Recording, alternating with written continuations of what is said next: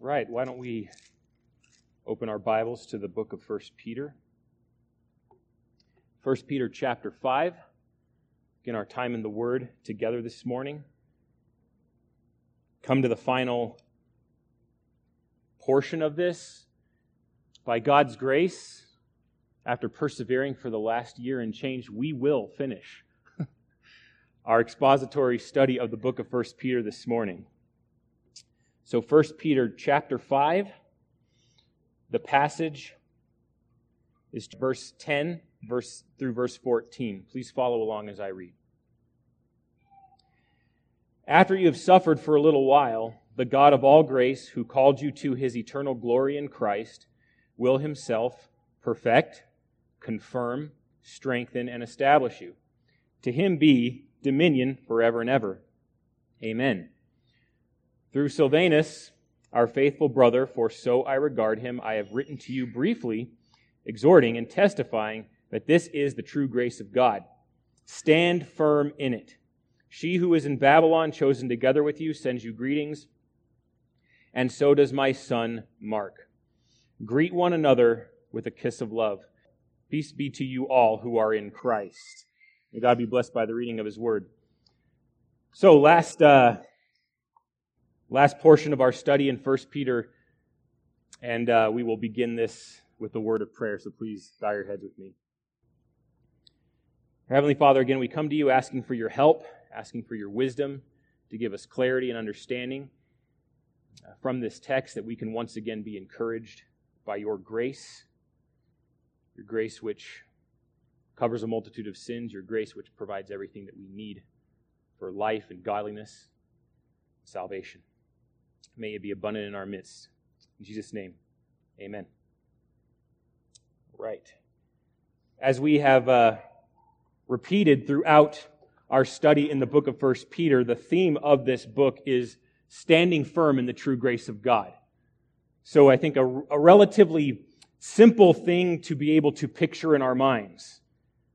That the Christian, not alone, but with other Christians, that is the church, and in Peter's case, a series of churches throughout Asia Minor at that time, are standing together. And so he repeats this theme throughout. He develops it. Standing firm in the true grace of God. And he actually does not say this until the very end of the book, and he says it actually in this passage. He says in verse 12, I have written to you briefly, exhorting and testifying that this is the true grace of God. And he says, stand firm in it, right? That very important command, that imperative, that which is not optional for the church. We are commanded to stand firm in true grace. And so we'll cover at last some of the various ways, by way of reminder, as to how grace operates in the life of the Christian. We'll close this also with just some reminders. It's hard to get away from 1 Peter because so many of the issues that have been covered in our study thus far are issues that keep coming up, right? Said before that the book of 1 Peter, and one of the reasons we're studying it, is that it tells us everything there is to know about the Christian life. However, concisely, it's hard to read through this book and find something that is glaringly absent.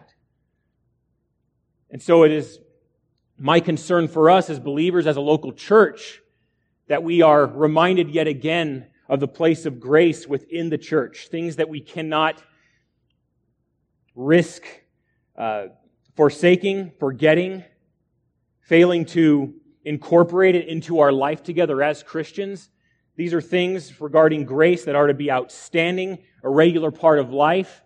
And so, in closing, we are able to revisit some of those things and also be able to examine some very key things as to where grace lies, its source. Okay.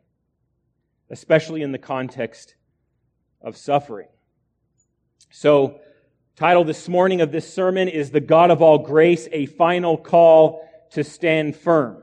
Final call to stand firm. So this is sort of our exit message, our exit study, a final reminder of the place, the position, the prominence of God's grace in the life of this church. I would desire us to be a church where grace abounds, where grace is powerful and obvious, that it really dominates our worship and our activity and our lives together. So I don't really have much of a fancy outline this morning, but in closing, we can bring up three things I think that are pretty prominent in this text regarding grace. Say them all now, so go ahead and write them down. In closing, first of all, Peter gives us the encouragement of true grace. Secondly, he gives us the exhortation of true grace. And then finally, he gives us an example of true grace. So regarding grace, we have the encouragement, the exhortation, and the example. Okay, and there's a little bit of overlap between the exhortation and the example, but we will try to parse this out and get as much as we can out of this text as it benefits the church and points us to the grace of the gospel. So let's look at verse 10. This begins the encouragement of true grace in closing. After you have suffered for a little while, Peter says, the God of all grace, who called you to His eternal glory in Christ, will Himself perfect, confirm, strengthen, and establish you. To Him be dominion forever and ever. Amen. I mean, I look at this and I think, wow, what a powerful reminder. What a powerful passage. You know, we talk about, in pastor parlance, we talk about the importance of landing your plane in your sermon. You know, make sure it's not a crash and burn. Or ease into the landing when you kind of come to the end. This ending reminds me of something of like the way an F-35 or a Harrier jump jet lands and takes off. It's just with so much power, so much precision, right? That's how Peter lands it. With a powerful reminder of God's gracious provision in our lives. So he says this, after you have suffered for a little while. And what this encouragement does is it gives us, right off the bat, immense perspective concerning our relationship in standing in true grace, but also suffering. As you remember, suffering paints for itself a very interesting picture. It's threaded throughout this book. Peter's faithful to remind us, yes, you have all these things. Yes, you have every grace that God supplies for us in Jesus Christ. However, you will suffer. But part of grace being revealed in the life of the church is the ability to go through suffering and yet not wither, yet not renounce Christ, to see that grace is such that you will not fail, that faith that God has given you will not ultimately fail, but you will suffer. But he says this, you will suffer for a little while. So of course, Peter is able to express the reality of the afflicted church throughout Asia Minor. And it offers us encouragement. We have to also keep in mind that what he is saying comes right on the heels of verse 8, right? Be of sober spirit, be on the alert. Your adversary, the devil, prowls around like a roaring lion seeking someone to devour. We understand, yes, the present danger, but we also understand that the devil is a defeated foe. He is a conquered enemy. And so we can endure suffering precisely because we live in light of Christ's victory over sin, death, and the devil. And so now he turns his attention and says that after you have suffered for a little while, yes, Satan and his emissaries will continue to afflict you. But remember the backdrop against which this is occurring. And he brings in the backdrop of eternity. The fact that the God of all grace has called us into eternal glory. So we need not be put off or discouraged because suffering is a temporary thing.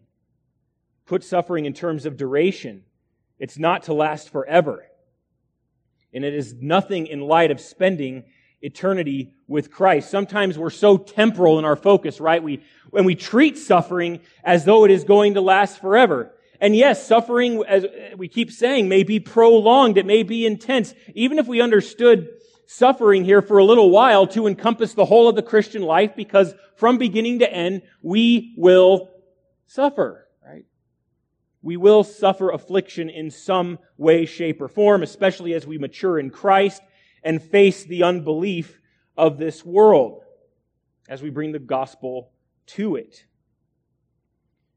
But to any believer who has had to pay the price in one form or another, suffering will only seem to have been for a very short time or short duration in light of eternity, in light of the blessings of glory with Christ.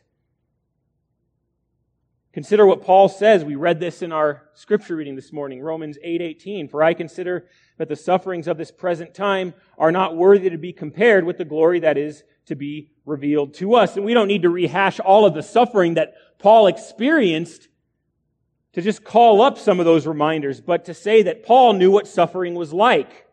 So he gives us great perspective here. Most of us don't suffer and will not suffer like Paul has. And so we can say with him, yeah, the sufferings of this present time are not worthy to be compared. They're, in light of eternity, friends, it is a blip on the radar, these sufferings that we experience. And it will seem short. Suffering will end, but glory with Christ will never end. It will never fade away.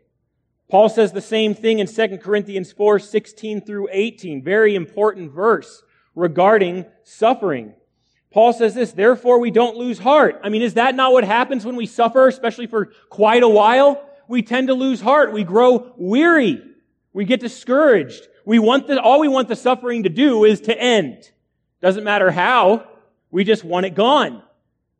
But Paul says, wait a minute. No, we don't lose heart. Though outwardly we are wasting away, yet inwardly we are being renewed day by day. We recognize that in suffering, God, through the power of His Holy Spirit, on the basis of Christ's death and resurrection, we are being renewed day by day. That's what He's doing with us. He's conforming us to the image of Christ, and we should not lose sight of that. To lose heart is to lose very sight of of the work that is going on in our hearts. To lose sight of that renewal. Now listen to verse 17 of 2 Corinthians 4. For our light, consider who's talking about this. Consider who's speaking. For our light and momentary troubles are achieving for us an eternal glory that far outweighs them all. So Paul pictures suffering as the very vehicle, very instrument in achieving for us an eternal glory that far outweighs them all. Not that suffering is in any way meritorious, but just as we hear from the book of Acts, through many trials, we must enter the kingdom of God. It's just the way it is. It's the boat we're all in. So verse 18, so we fix our eyes not on what is seen. That is, we don't preoccupy ourselves with suffering and on the troubles of this world, but on, he says, what is unseen. Since what is seen is temporary, but what is unseen is eternal. So this characterizes for us and puts into great perspective the temporary nature of suffering, that in light of the blessings and graces and joys of eternity, suffering is of little account. We must all go through it. But in persevering through it, our destination is glory with Christ, to rule and reign with Him forever. And that brings us to the most important topic of this entire book, the one to whom Peter has strived to point us to this entire time. Look at your Bibles again.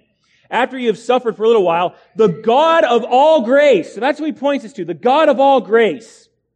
And I want to isolate this for our purposes today because the only time in the New Testament that this title is used, this is it. Nowhere will you find this term used. The God of all grace. Furthermore, it's unique in all of recorded religion. And no other stream of thought, whether philosophy or religious or cultic or whatever you want to say, nowhere else is God known as the God of all grace. That is to say, to understand the God of the Bible, we must understand that He is a God of grace. He is the source and giver of it. So what Peter is doing here is presenting a God, our God, who is preeminently unique in His characterization. He is the God of grace. Not only is this unique, but you could think of any other man-made God, a product of the work of man's hands or his imagination. What can man conjure but is worthy of that title? That is worthy of such a majestic description. That is the God of all grace. Suffice it to say that man would never conjure this up. Man isn't preoccupied with grace. He's not preoccupied with what God can do or has done. He's preoccupied with what He is able to do. And of course, when man is going that direction, when when he is making a god for himself, he immediately rejects grace and incorporates his own works, his own strength and wisdom and ability. But grace is lost completely once the work of man enters the picture. See, we are called, friends, to know grace personally. We cannot know God without knowing grace, for He Himself is grace and has fully manifested that to us in the person of His Son. One of my favorite scriptures is Titus 2:11. It says this, "For the grace of God that brings salvation has appeared to all men."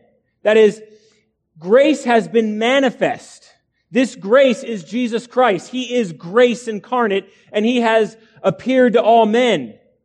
And His people are to preach Him, proclaim Him, make Him known to all men. When we preach Christ, when we preach God, we are preaching grace. And if we are not preaching grace, we have completely missed the gospel.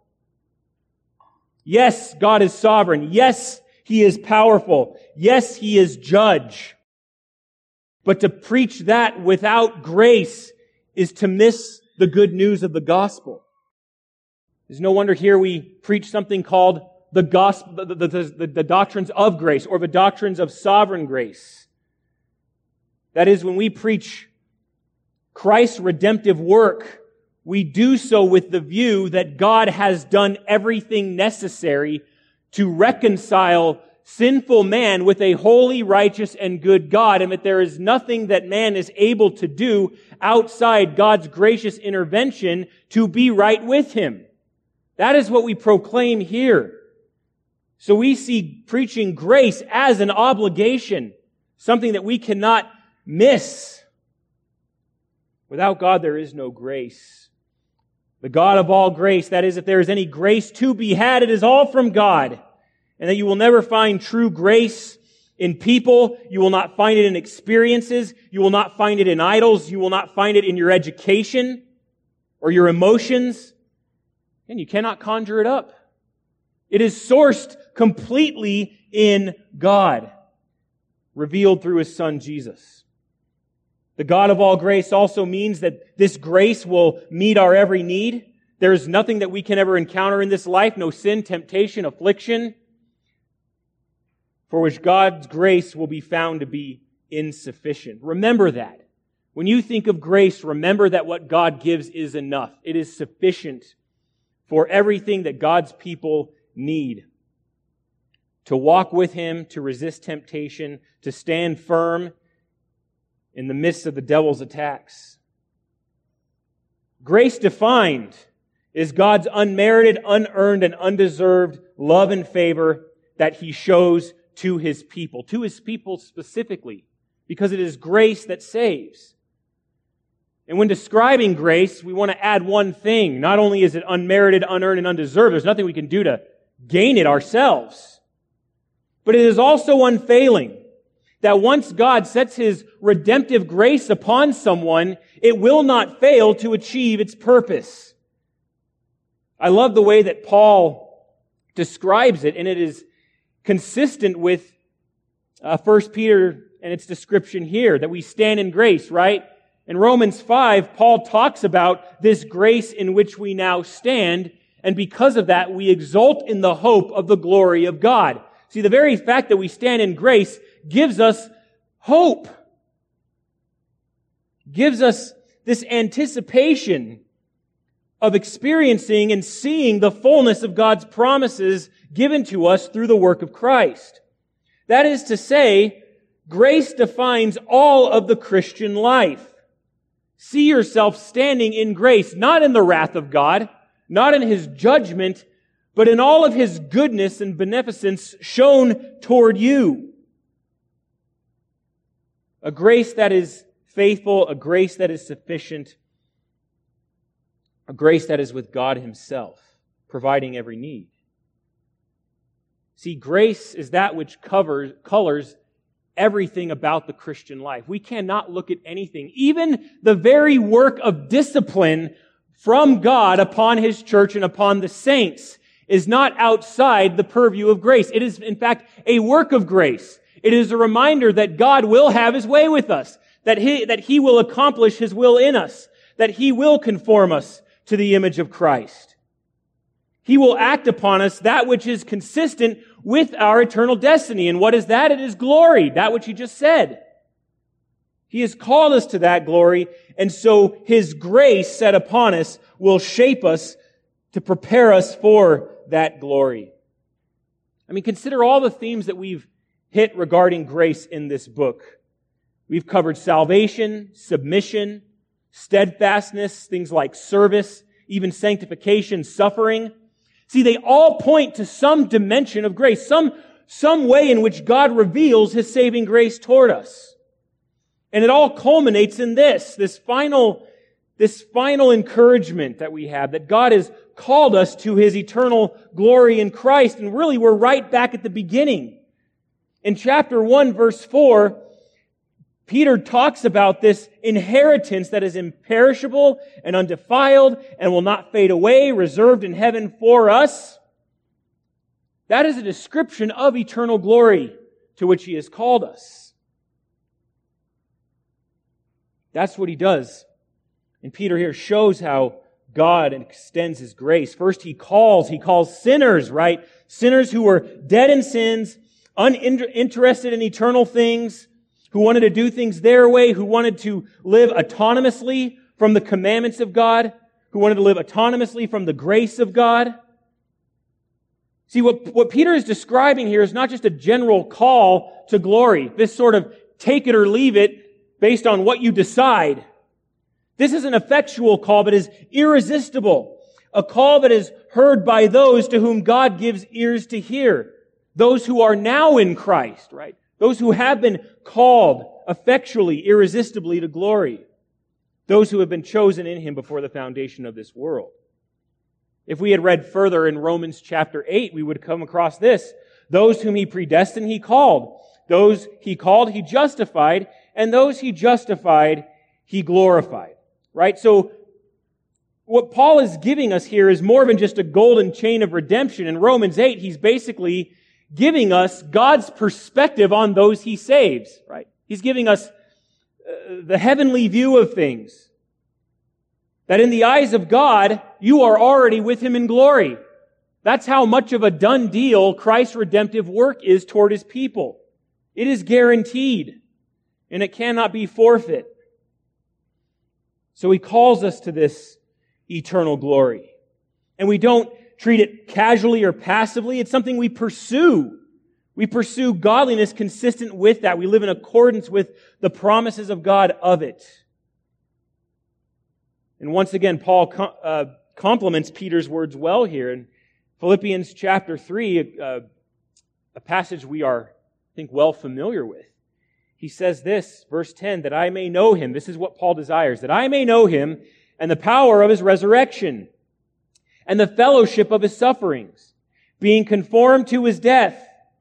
So yeah, he mentions, yes, the power of the resurrection, something we all desire, but also the fellowship of His sufferings, that Paul's desire to know Christ was so intense, was so important, that even the fellowship of His sufferings, that he saw that even in His own suffering, an identification with Jesus, being conformed to His death, in order, he says, that I may attain to the resurrection from the dead.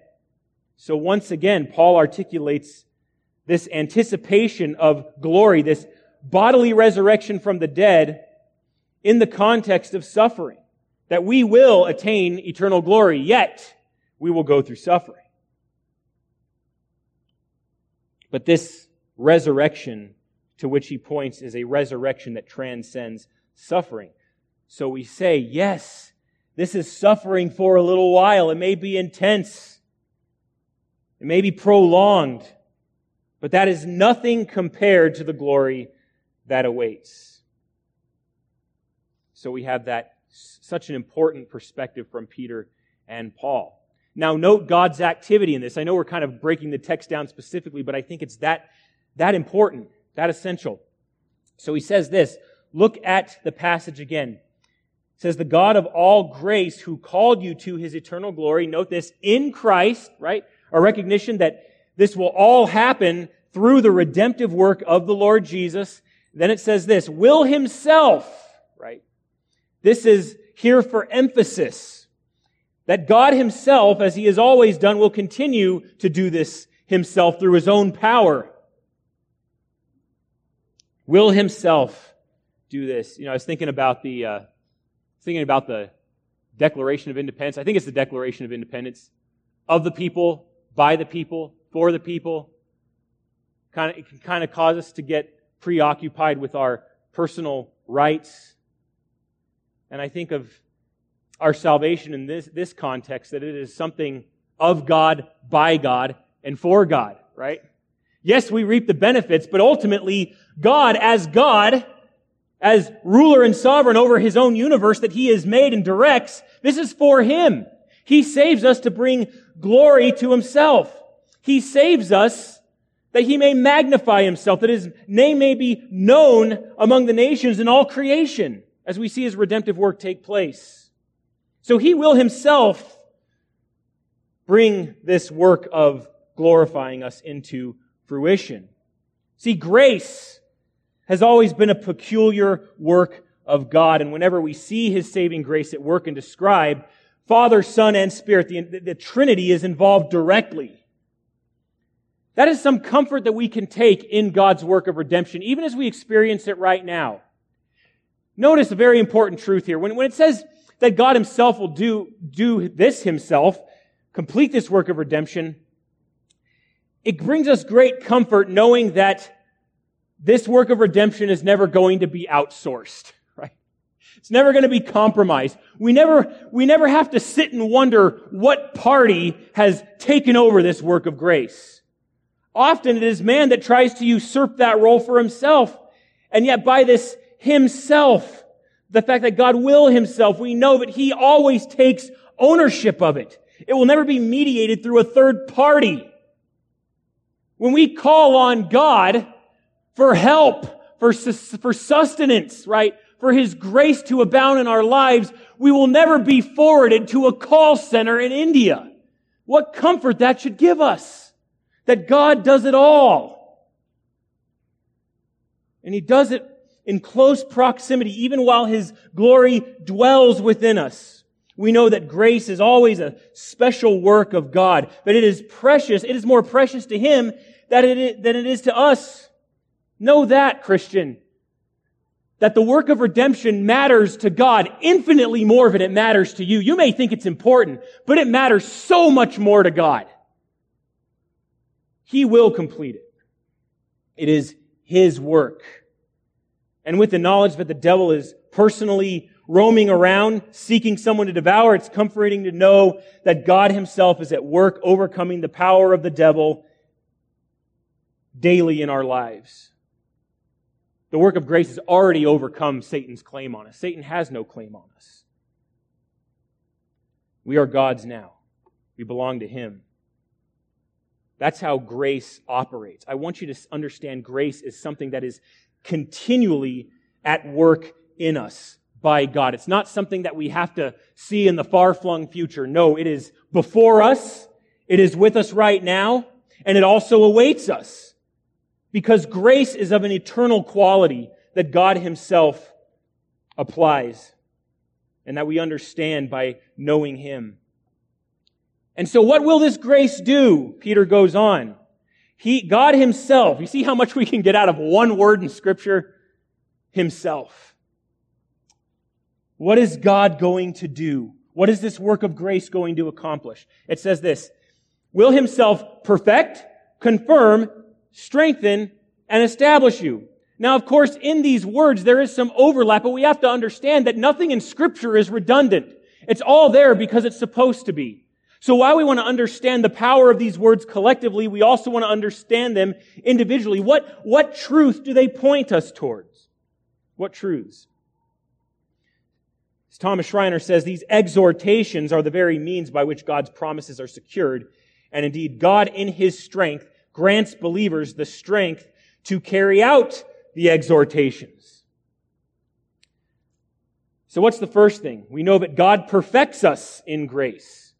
And what, of course, this word carries with it is the idea of restoring to wholeness. We've talked a lot about this concept of shalom.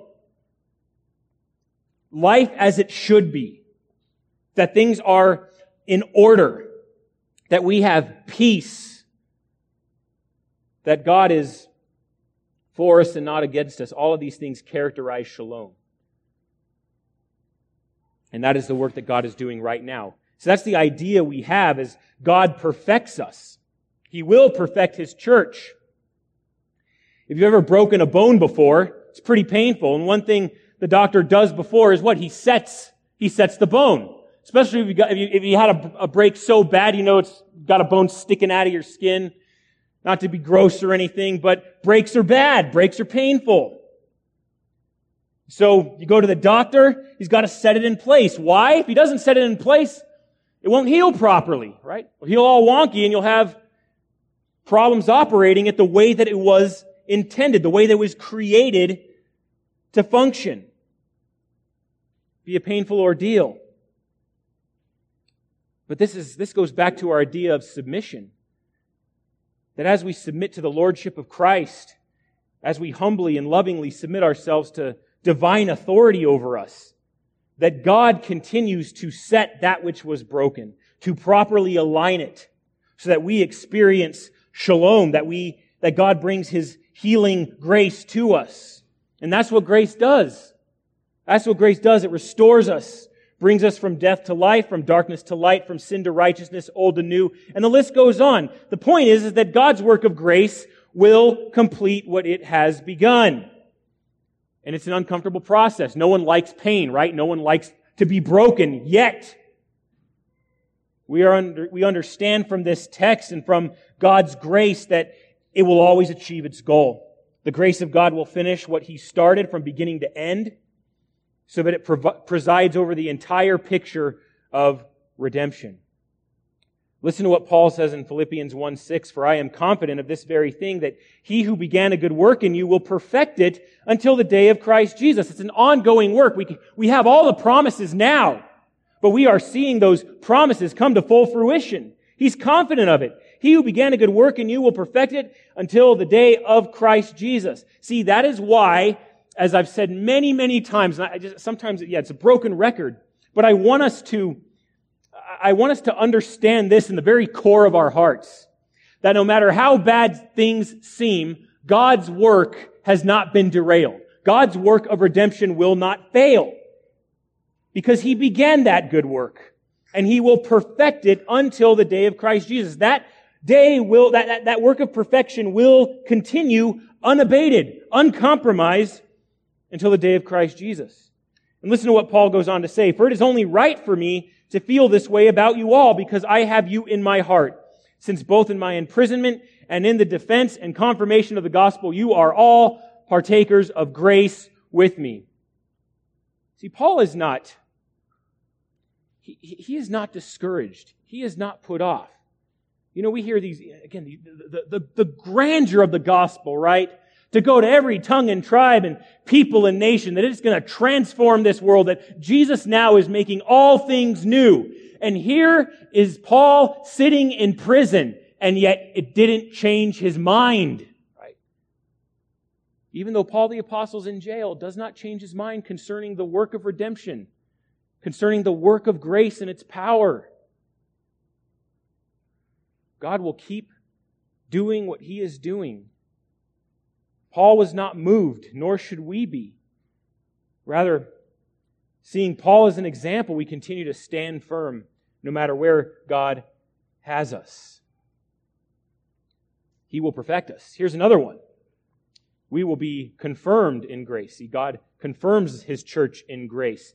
This means to set something fast or to make something firm. What it refers to is the fixed position of an actual structure. You see, when you build any kind of building, you want to make sure it's all connected in a certain fashion so that it is not compromised by external or internal elements. You don't want someone coming and pushing it down. You don't want the wind to rip the roof off or blow it down. No, you want that structure to be fixed. And how do we understand our fixed nature? That is, we are the church. That means we are built on the rock. We build our house on the rock of Christ, and all His power and promises that He gives us. God's grace is sufficient so that we do not waffle back and forth in the face of opposition. Remember the last passage, Peter calls us to resist the devil, to remain steadfast and firm in the faith. But in that passage as well, remaining steadfast was instruction for the believer, right? He says this, remain this way.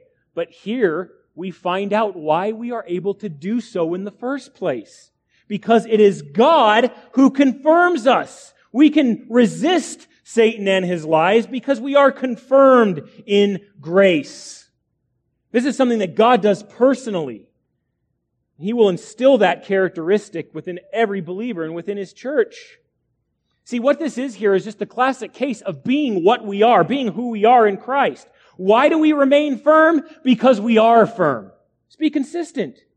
Here's the third one. There's a lot of overlap between being strengthened and being confirmed. So we're also strengthened in grace. So confirmed speaks of the stability of the structure. The word strength refers to the integrity and quality of the structure itself. So you think about how the church is described in chapter 2 of this book. It is that we are being built up as a holy house, right? We are the living stones.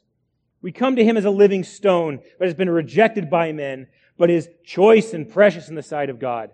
You also, as living stones, listen to this, are being built up as a spiritual house for a holy priesthood. So we are strengthened to that.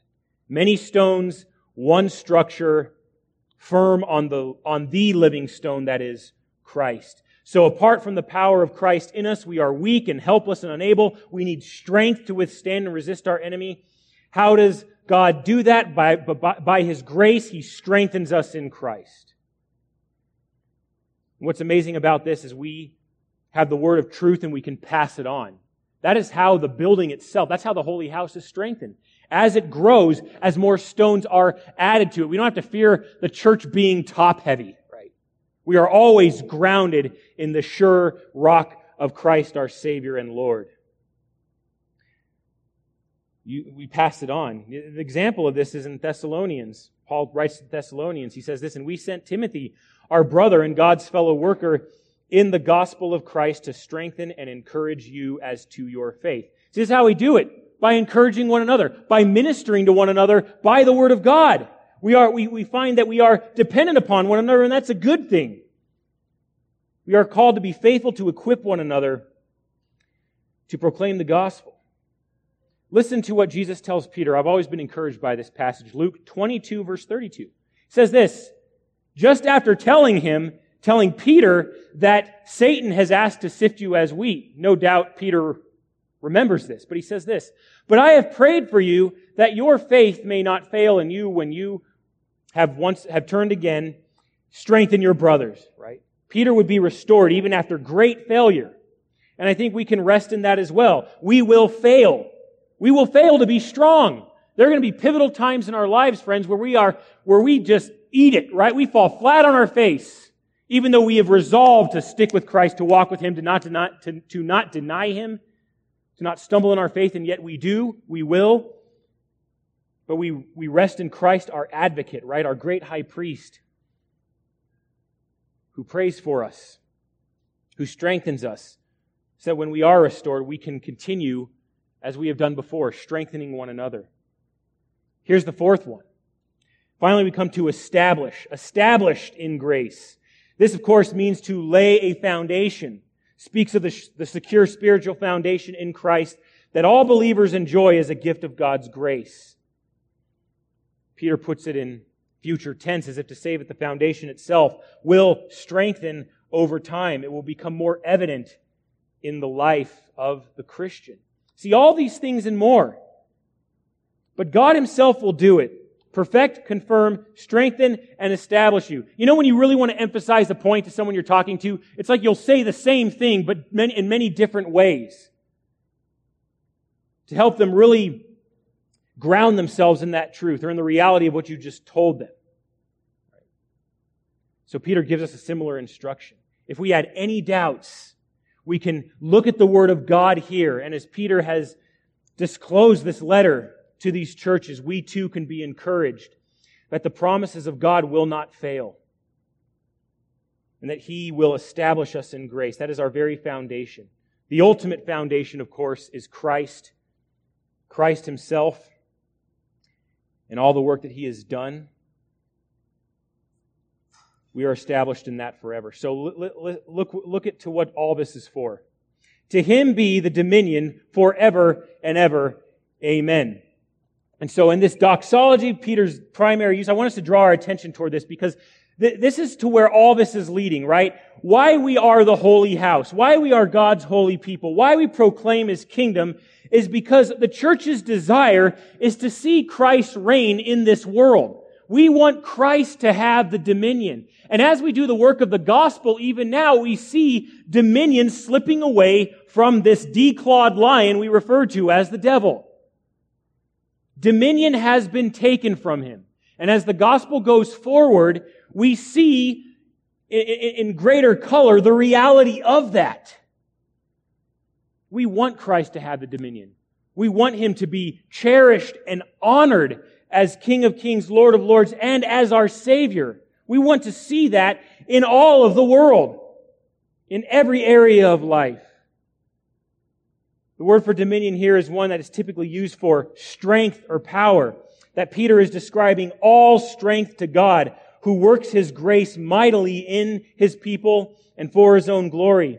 And while He allows the devil to prowl around and for His people to suffer even greatly, it is all within the administration of God's sovereign power and care. Remember, this lion is also the dragon who's on the chain. He's a dragon on a chain. He has limited wiggle room, right?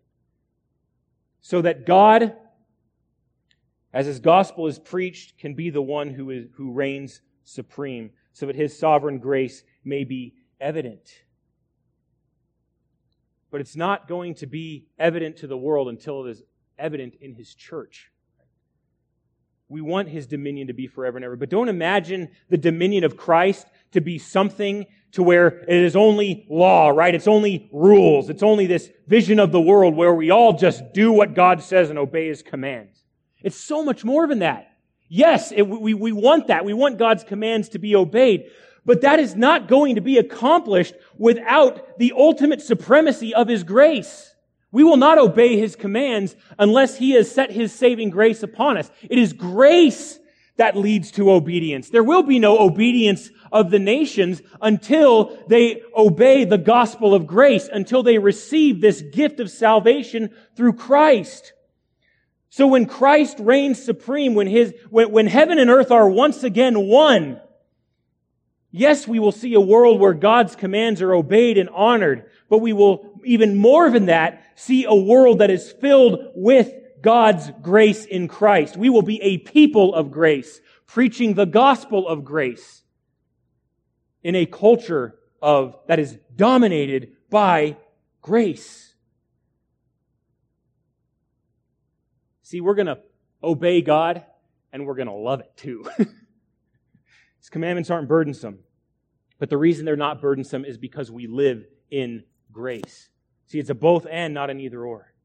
But we desire to see Christ with ultimate dominion, to see His peace rule in this world. And let me tell you something. This would be a scandalous thing to teach in Peter's time. And here's the reason why.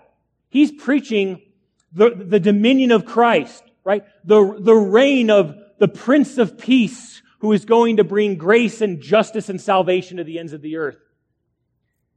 See, a Roman, steeped in paganism, would scoff at that. And the reason is because they were living in the Pax Romana, right? The peace of Rome. What do we need peace for? We already have it. Who is this Jesus who brings peace? And yet we would say right away that this so-called Roman peace was an illusion. It did not bring peace. It did not bring justice. It basically just civilized the brutality and unbelief of man. So Jesus brings us peace, not as the world gives us, but as it is meant to be. Peace, the peace of God. And so when we preach the gospel, yes, we preach so that men may be saved, but we also preach to a greater view, that is, that Christ's dominion would continue to spread. Every time someone comes to the Lord in saving faith, we see the dominion of Christ grow. And that's why we preach. That's why we proclaim His name. We want to see Christ loved and honored, believed upon, but we want to see His kingdom come and His will be done on earth as it is in heaven. Does anyone in here have a problem with that? I don't think so.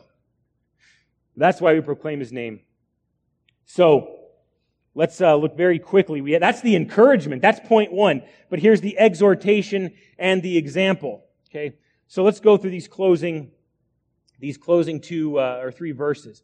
So He has the dominion forever and ever. We say amen to that. And then he says this, through Silvanus, our faithful brother, for so I regard him, I have written to you briefly, exhorting and testifying that this is the true grace of God. Stand firm in it. She who is in Babylon, chosen together with you, sends you greetings.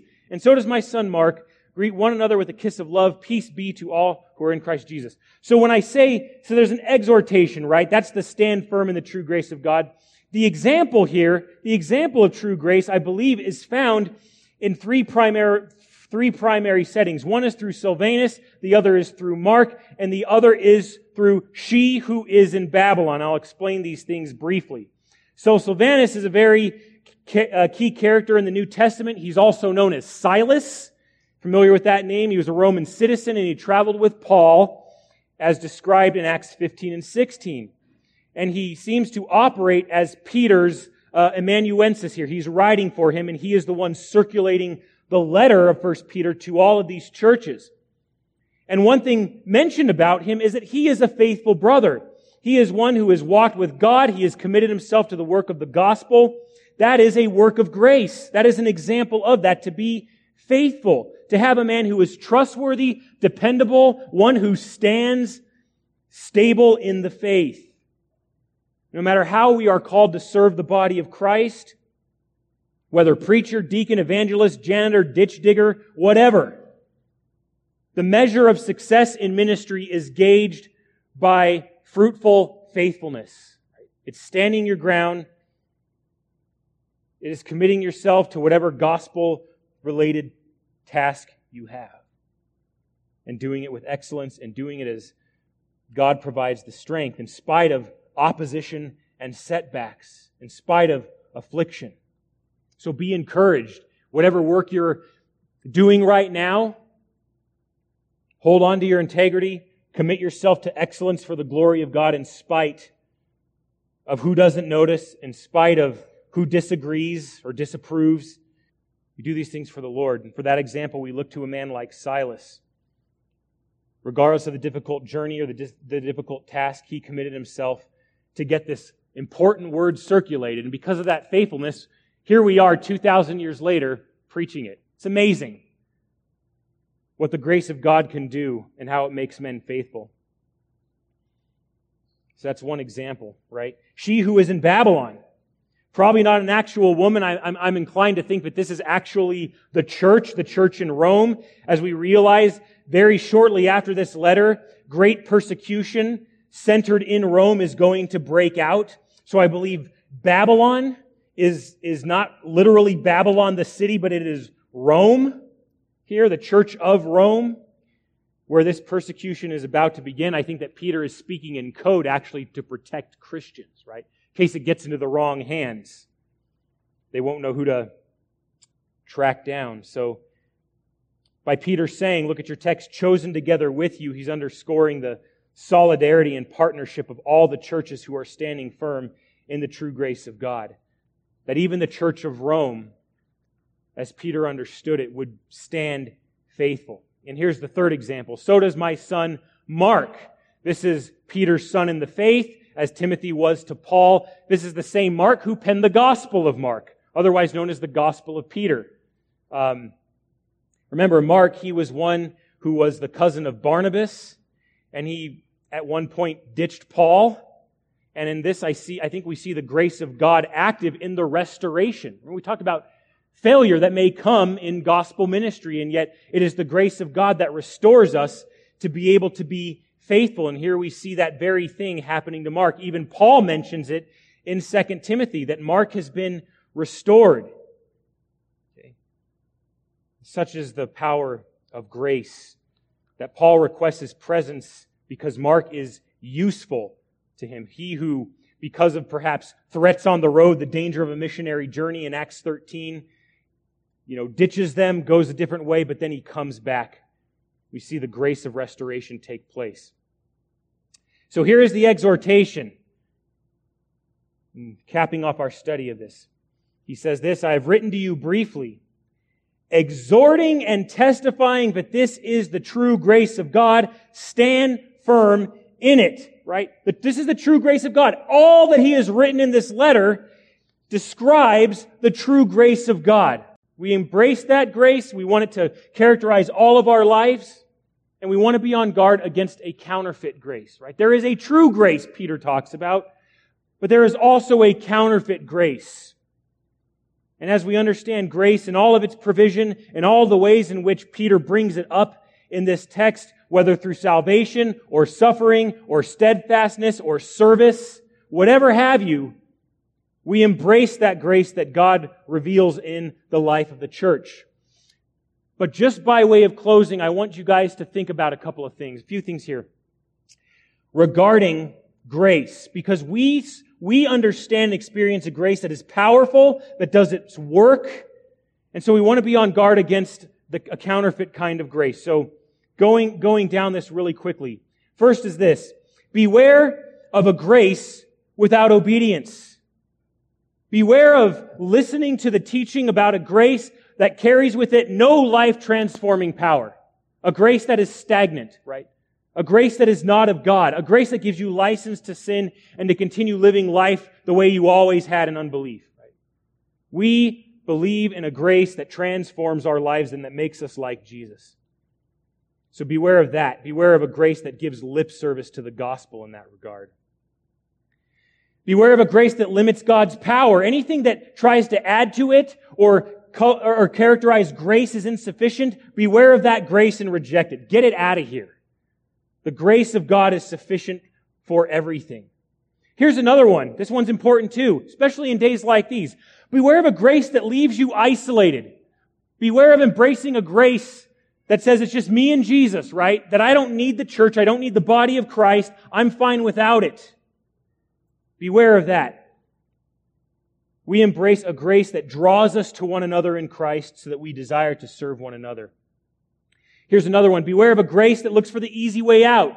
Beware of a grace that turns you into a coward, that tries to avoid suffering at all costs, that rolls over and dies. Beware of a grace that compromises. Beware of a grace that fails, that does not complete its work in Christ. The grace that we have, we know will succeed. We've said it many times already. Finally, is this. Beware of a grace that is absent. That is, ask yourself if a graceless life has gained a foothold in our midst. Are we ungracious? Are we easily offended? Do we fail to take correction? Are we unforgiving and harsh toward those who offend us? Are we overly critical, demanding, and impatient? You say, we've heard these things. Yes, you've had many times, and yet I cannot stress them enough. That if grace is to abound in our midst, friends, that we must embrace a true grace of God. The grace as Scripture describes. A grace that comes from an embracing of the gospel itself and sees it as all sufficient for our lives. That is the grace we know and love. That is the grace that we embrace. That is the grace that we proclaim. And we are to stand firm in it. Without hesitation, without compromise, without doubting God's provision. Finally, with this, greet one another with a kiss of love and peace. Right, the gospel that brings us peace to all who are in Christ. We're in Christ, so we have His peace. And we see that peace spread as His people proclaim His name. So be encouraged, friends, though suffering may mount and may come our way in a strength that we never thought we would see in our beloved country, we prepare ourselves for it. So I close with this from this hymn, How Firm a Foundation. When through fiery trials thy pathway shall lie, my grace all sufficient shall be thy supply. The flame shall not hurt thee, I only design thy dross to consume and thy gold to refine. God will do it. He is faithful, and He will help us to stand. Amen? Amen. Well, that is the book of 1 Peter. Let's pray. Father, thank you again for your love for us, and we thank you for the book of 1 Peter and what a journey it's been.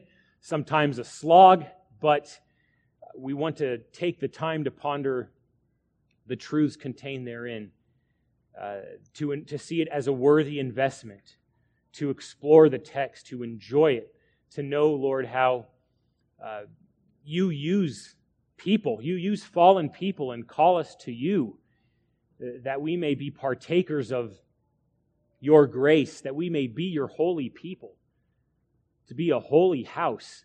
I mean, what a picture that is in our minds, Lord, that you can bring people together who formerly were at enmity with you, who hated you, who only sought that which was good for ourselves, to worship self, to never consider others or what's good for them, to never see life as an opportunity to glorify you and to invest in the good of others, to minister to others. And Lord, in Christ, we have all that. We have all that and more. And we cast ourselves on your precious promises, knowing that you're faithful, knowing that we are able to stand firm in grace, to see it as a characteristic of our very existence, that it's all from you. Amazing grace, how sweet the sound. And may it be sweet to us. May it never be dull. May we never treat it casually. May we never be ignorant of its power. May we never see it usurped with a works righteousness mindset that just divides and kills. Lord, we want your grace to continue to sustain our life, to strengthen us, that it would be so strong in our midst that we would look to you in all things. Lord, we also do this knowing that, as we are reminded in 1 Peter, the end of all things is near. The end of all things is near, and we get to partake in this final stage of your redemptive work, that we get to preach the gospel of grace. Help us to be faithful. Help us to stand against the enemy. Help us to continue to love and serve one another as we face a time where perhaps suffering may multiply. But rather than seeing it as a feather in our cap, Lord, we see it as one more way in which we can make your name known. We see even suffering as one more way in which you will subdue all earthly kingdoms, so that in the end, only one will ultimately matter, and that is your Son, our King, our Savior, our dearest treasure. May we walk faithfully with Him. May we stand firmly in the grace that He supplies. I pray this for our church especially, and all those in Colorado Springs who are doing that work, even those churches around the world who are suffering and yet who stand faithful. Bless them, and may they be an example to us, Lord, as they endure a lot of difficult things right now.